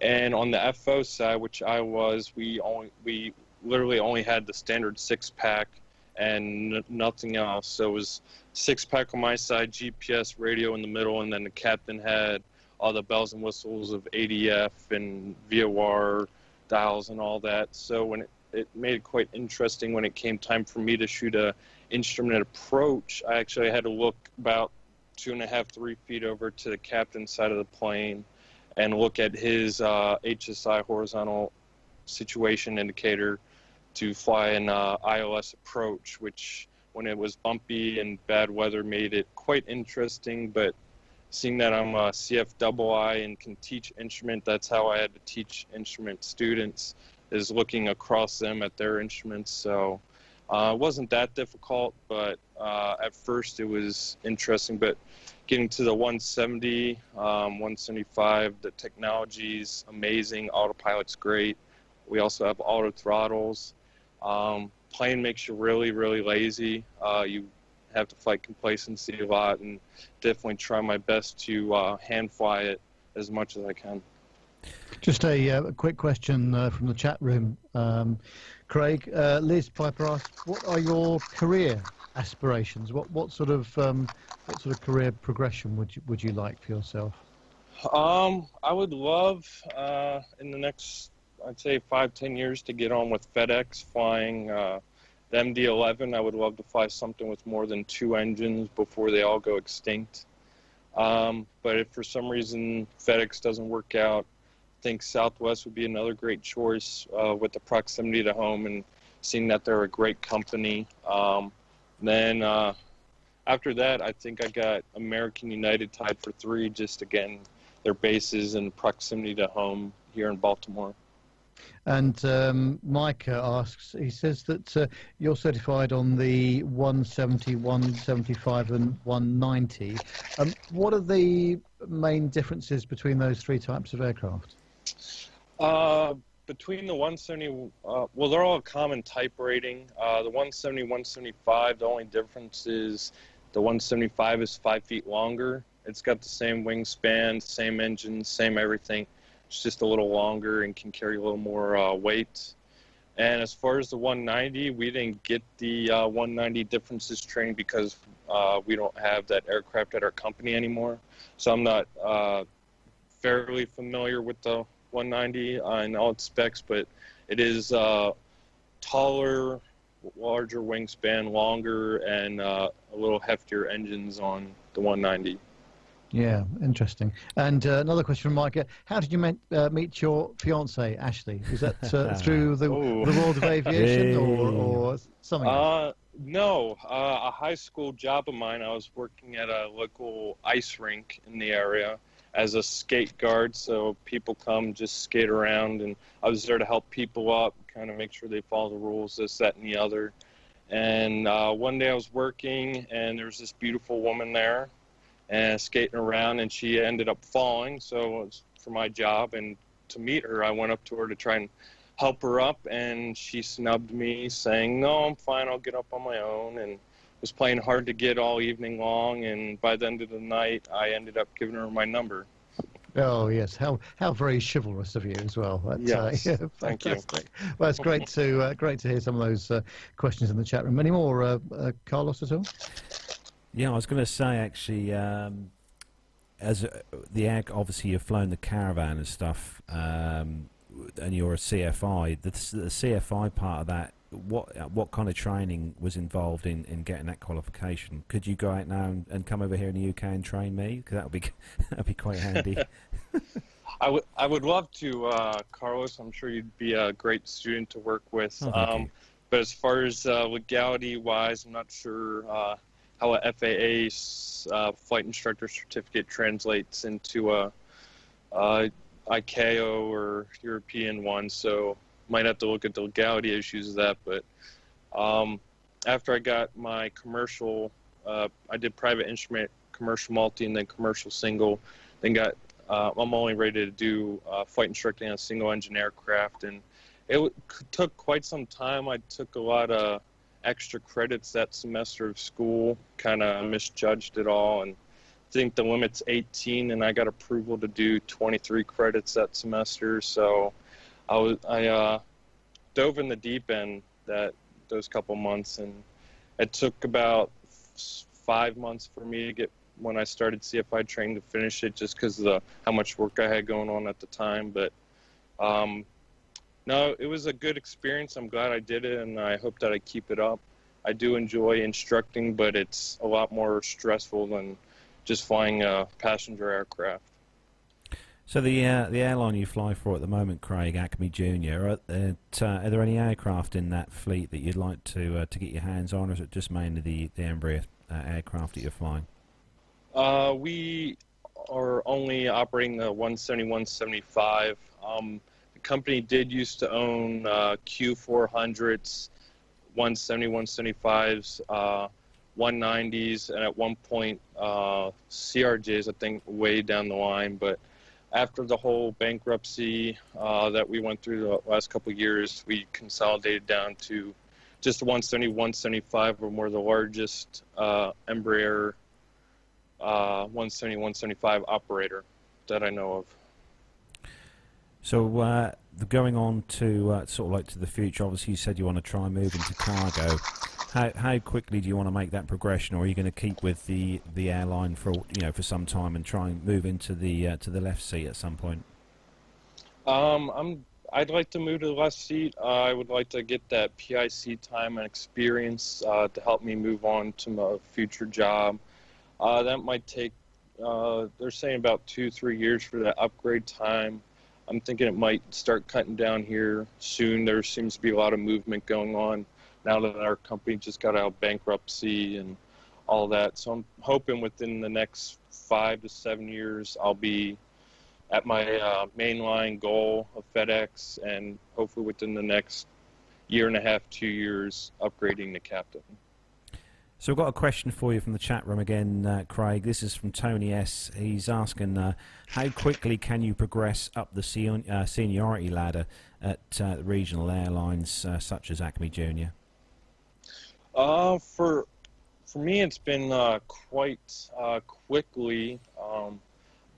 I've been on the seniority list since November of last year, and I've already bumped up almost 200 spots. So that's people being hired behind me and people leaving ahead of me. From what I understand, that's pretty darn quick, and I'm sure it's just going to get quicker with all the movement that's going on between majors and regionals and all that. So I'm hoping that the progression continues to speed up. That'd be nice. Nice if you could hit that left seat as soon as possible. So, Craig, obviously we've talked on the show before about the kind of chats and the stuff that the pilots give the passengers before takeoff and that. And some airlines that we have here in the UK, a lot of the flight deck crew don't bother to chat to the passengers during a flight to give any information at all, whatever. Do you think that's an important thing? I mean, do you yourself kind of give any tidbits of information while you're en route to a destination?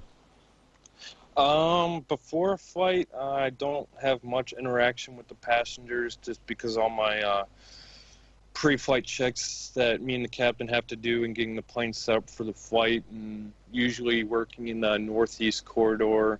There's very quick turns and bad weather, so we're usually delayed and makes a little bit hectic. But in flight, when I'm pilot monitoring, I try and give the passengers a heads up when we're starting down our descent into wherever destination we're going to. And for those of you curious, we do fly for the big three. I just make a generic statement of thank you for flying with us, either morning, evening, afternoon, just to cover myself, so that way I don't mess up saying which airline we're representing that day. But I usually try and give them the weather, what kind of ride to expect, smooth or a little turbulent, and how long we should be on the ground, and just thank you for flying with us that day, and look forward to seeing them again, because they do pay for my paycheck, so I'm very grateful of that. Just a couple of other questions from the chat room, Craig. One from Liz Piper. Would you like to own a GA aircraft, and if so, which one? Yes, I would. That would be great. Funds are going to prohibit that, but Caravan, I love that airplane. I have 600 plus hours in it, and it's a well-flying machine, can do what you need to get done, and just have a blast flying the Caravan. So that's the one I would get if I could. Yeah, excellent. And last one from the chat room. Captain L asks, rather inevitably, which airport has the best catering for a quick turnaround snack? Ooh, let's see. I did stop in Minneapolis last week, and they had a pretty decent donut shop right outside the gate we parked at. Yeah. And I got myself a pretty, I'd say, decent-sized donut. It's called Baker's Gold, and had cream inside and glazed, and that's probably the best snack I've grabbed on a quick turnaround so far. No, this stuff's important to Al, obviously. So he needs to know. He needs to know. But I think we also probably actually find a chef or something, and for them to make a signature dish called the Captain Al or something. And I'm sure we'll do that one these days, won't we? Yes, we should make an effort to make that happen. Yes, right. Another question from the chat room, actually, Craig, from Richard King, and he's asking, do the regionals bond you for training? Some, maybe. Mine, I'm kind of in a bond with them. After my previous job with Mokulele, I was, say, 60 hours short of my time requirement to get on with the regionals. And my company actually puts out what they call the Flight Time Initiative, where they'll pay for your last 100 hours of flight time if you need it. So it's all prorated. Since I only need 60, they don't really charge me 60, but if I were to, for some reason, leave this job, I would owe them all that money back. They put me up in a hotel and gave me $25 a day for food stipend, and stuck me with a partner who I've become good friends with, Joseph. Not sure he's listening, but Joseph Smith.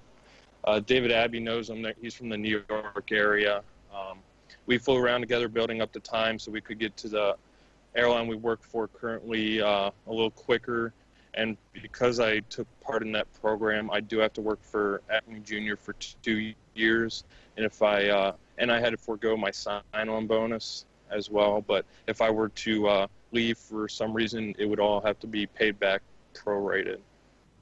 That's interesting indeed. So moving on to I'm just looking in the chat room to see if there's any more questions from the chat room. So from the point of view of me, one of the questions that I always want to ask the captains and the pilots and everyone we interview on the show, anyone who flies a plane, Craig, if you're given the chance to fly any aircraft, whether it being flying in the air now or retired or anything at all, it could even be one of those weird things called a helicopter, but if you were given the chance to fly anything at all, what would that aircraft of choice be for you?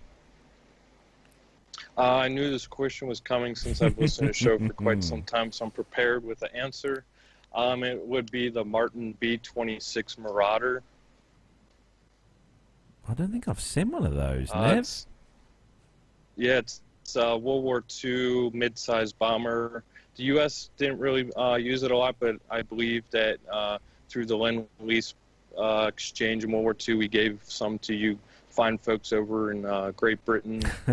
And I believe they had a very large part in Monte Cassino battle and bombing that whole thing. But it was actually developed and built here about 15 minutes from where I'm currently sitting, back at Martin State Airport. The Martin Glenn Aircraft Company came up with it. There you go. I'll have to look that one up for me. I think I'm going to have to look on Wiki for that. So another actual, before we wrap up the show, Craig, another important question, I think, as well. This is especially for my wife Gemma, who's upstairs now as well. Obviously, she puts up with a hell of a lot of aviation geekery from me, especially in the office upstairs with all the stuff, models and stuff. How does Ashley cope with your kind of aviation? Obviously not just the flying, but obviously you're interested in aviation. And, how does she cope with that? As long as I don't bother her too much with it, she's a pretty good sport about it. I try and do a lot of things she likes. She's very into the arts and the media industry, so we try and go see plays or movies, those sorts of things. But and with the travel benefits now, it's really easy to cope her into going somewhere and flying for a little vacation. So she appreciates that side of what I do. Has Ashley ever flown as a passenger on board the aircraft when you've been flying? Yes, she has. Not for my current job, but back when I was flying for Mokulele, she did hop on board one of the flights on the Caravan with me and took her up from Pittsburgh to where I was based in the most desolate place called Bradford, Pennsylvania. So you're lucky there. I think Gemma's only been up with me once in the 172. That was a few years ago. But no, our respective other halves do put up with a heck of a lot, I think, when it comes to the aviation community and that. So, yeah, hats off to all our partners in crime. So, Yes. So we are going to start to wrap up the show. Any last bits from you, Nev? Yeah, I just wondered, just finally, what everybody's favourite part of Pittsburgh was. Start with Craig. What was your favourite part? Favorite part was meeting you fine gentlemen, as well as the other podcasters and AvGeek listeners. That was by far the best part of the whole weekend. Yeah, I mean, I'm not a huge military aviation geek, I have to say, but I did enjoy, the whole experience being there. But again, it's all about the community. It's all about the people that we met. And, that was a fantastic thing. And what did you think, Carlos? I think I'm the same as Craig, actually, Nev. Getting to finally meet a lot of these people that we see in the chat room each week. You see the names and the little icons on the pictures and stuff, but to finally meet some of these amazing people that come and join us in the chat room every week, and it was just a fantastic, marvelous few days away. It was a sad day on Sunday when we all kind of had our last evening meal together, and said our goodbyes and stuff. It was it was hard, but no, we had a fantastic time. And just want to thank everyone really who joined us all, for the live shows, and obviously at the hotel. We obviously took over most of the Marriott Hotel. There, most of the crew, the podcast teams were all in various parts of the hotel. So a big thanks to the hotel people for allowing us to take over virtually the whole hotel. But no, it was a great time, and I thoroughly hope that some of you guys can come across to the UK again next year for either Rio or Farnborough. So hopefully might see you next year, Craig. I hope to see you as well. Yeah, it'd be good. So the chat room's been busy tonight. chatting amongst themselves. The usual suspects in the chat room as always. Dr. Steph has just appeared in the chat room as well. And apparently Dr. Steph has lost weight, Nev, since the Pittsburgh trip. Well, yes, I got on the scales. I think it was Tuesday morning when I got back. A shocking state of affairs, and that will take me a few months to fix. But I'm going on holiday on June the 1st, so yes, I was to try and lose the weight before I go on holiday, which I'll put more weight on, obviously. And obviously we've had Mike has been in the chat room, Liz Piper, Lane Street, Captain Al's obviously been in there, Paul Tricker has been there, Captain Jeff was in the chat room as well, Pilot Pip, he is appeared in the chat room. I don't know if Pip's still in the chat room or not, but Pip's been in there. Mark Harvey, Jennifer's obviously been in there, Richard King, Barbara has been in there, Don Sebastian was even in the chat room earlier as well, so hello to you, Don, because we had quite an exciting part of the show, the live show on the Saturday, with an appearance by Don Sebastian, which is always awesome to see Don. So before we wrap up, then Craig, where can we follow your journey anywhere, or is there anywhere we can sort of keep tabs on you apart from the BFF Twitter message account? Yes, I'm on Twitter, FO Craig, or it's at Greenhorn CFI. I'm also on Facebook, Craig Pyzik, PYZIK, and I think that covers it pretty much. I usually post on those two the most. So awesome. Well, we're going to wish you all the best for the future, Craig, with all your flying, and let's hope that you can progress rapidly into that left seat and then on to flying some cargo. But don't be too busy like a certain Miami Rick that we all know, because he's far too busy. He's far too busy. So try not to be that busy, Craig. I'll try not to. I'm actually on a string of 10 days straight off. I think I got 2 days left of it, so I'm enjoying it, but I'm looking forward to get back in the plane and flying around. So, Nev, I'm going to thank you for joining me this evening, and obviously kind of standing in for Matt, who hopefully is on his way to recovery from yes, we'll get well soon, Matt, and hope you're feeling a bit better, and hopefully he'll be back next week. Yeah, I know the chat room has wished Matt all the best for his recovery. And, hopefully I haven't caused too much editing at all for Matt during the show.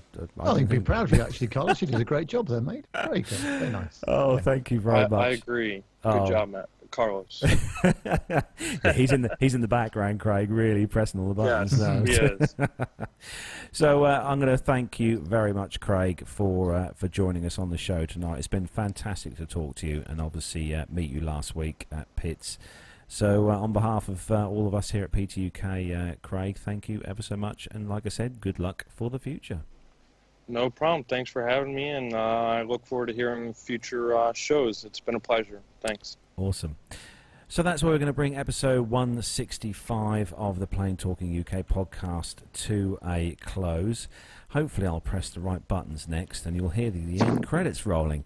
So on behalf of me, Carlos, I'm going to say good night to everyone. I hope you all have a great, fantastic weekend with whatever you're doing around the world. And don't forget to look on Facebook and check out for when the next show will be next Friday. I would imagine it will be next Friday evening again. Don't forget to look us up on the website, allthews.planetalkinguk.com, on Twitter at planetalkinguk, and also on Facebook, Plane Talking UK podcast on Facebook as well. Look for us on there. And if you're downloading the show via iTunes, don't forget the all-important little rating on iTunes, because that does help drastically push us up on the iTunes list of aviation podcasts. So if you're on iTunes and you download the show via iTunes, please do just click on the ratings tab and give us a little rating. So that's where we are going to bring the show to a close. Like I said, we're going to say a massive thanks to our guest Craig, and obviously to Neville as well for helping as well this evening. So I'm going to just give you guys a little chance to give everyone a wave before we finish tonight. So give us all a wave and a goodbye. Cheers, folks. Take care. Have a good weekend. Have a good one, everybody. Thanks for having me. Take care. And from me, Carlos, it's a massive goodbye. Take care and have a great weekend. Bye-bye.